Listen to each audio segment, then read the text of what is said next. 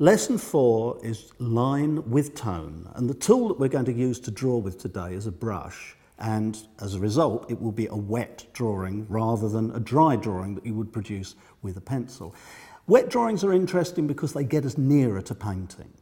I don't want to talk today about the difference between painting and drawing, but this is a drawing that gets us on the way to painting. Now, what are you doing when you draw with tone? Basically, you're translating the lights and darks you see in nature onto a piece of paper. If you look at my hand, this side is lighter than this side. And that is what allows us to see the hand as a three-dimensional thing. If I hold it up like that, it's light on one side, dark on the other. And it is those differences in tonal value that allow us to describe things on paper. Now, if we move to the drawing, you'll see the left-hand side of the man's face is in light and the right in dark. That is what makes it look real and convincing. If we look at his leg, his thigh on the right-hand side is in bright light. Drop down to his feet and you see the shadow that he casts. So in the drawing, we know that the light is shining from left to right.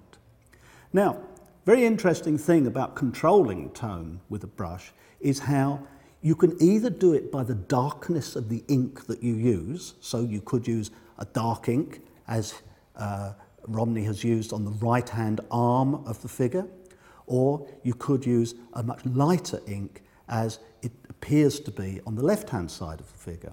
Now, another way of varying it, if you look at the wiggly line that's kind of going through his legs at the bottom of the drawing, is by how much ink you have on the brush.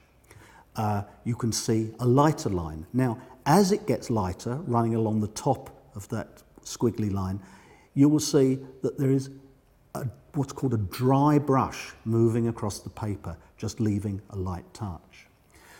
So this is a much more complicated drawing to work with. If you want to make it simple, you could take a photograph, you could trace it, you could make a simple pencil drawing onto a piece of paper and then work energetically over it with a brush. Now, the reason I say energetically is because the point of using a wet substance to work with and a flexible-ended brush is that it transfers the energy of your body into the image on the paper. It isn't a dry graphic process like you carefully working around the edge of a leaf with a very pointed instrument.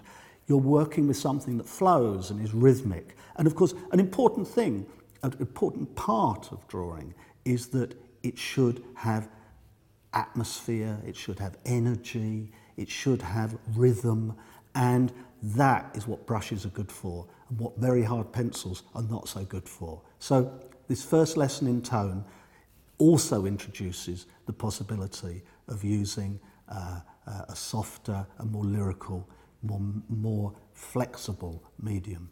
So the fourth lesson introduces not simply tone, but an ability to use tone in a more energetic, lively and imaginative way.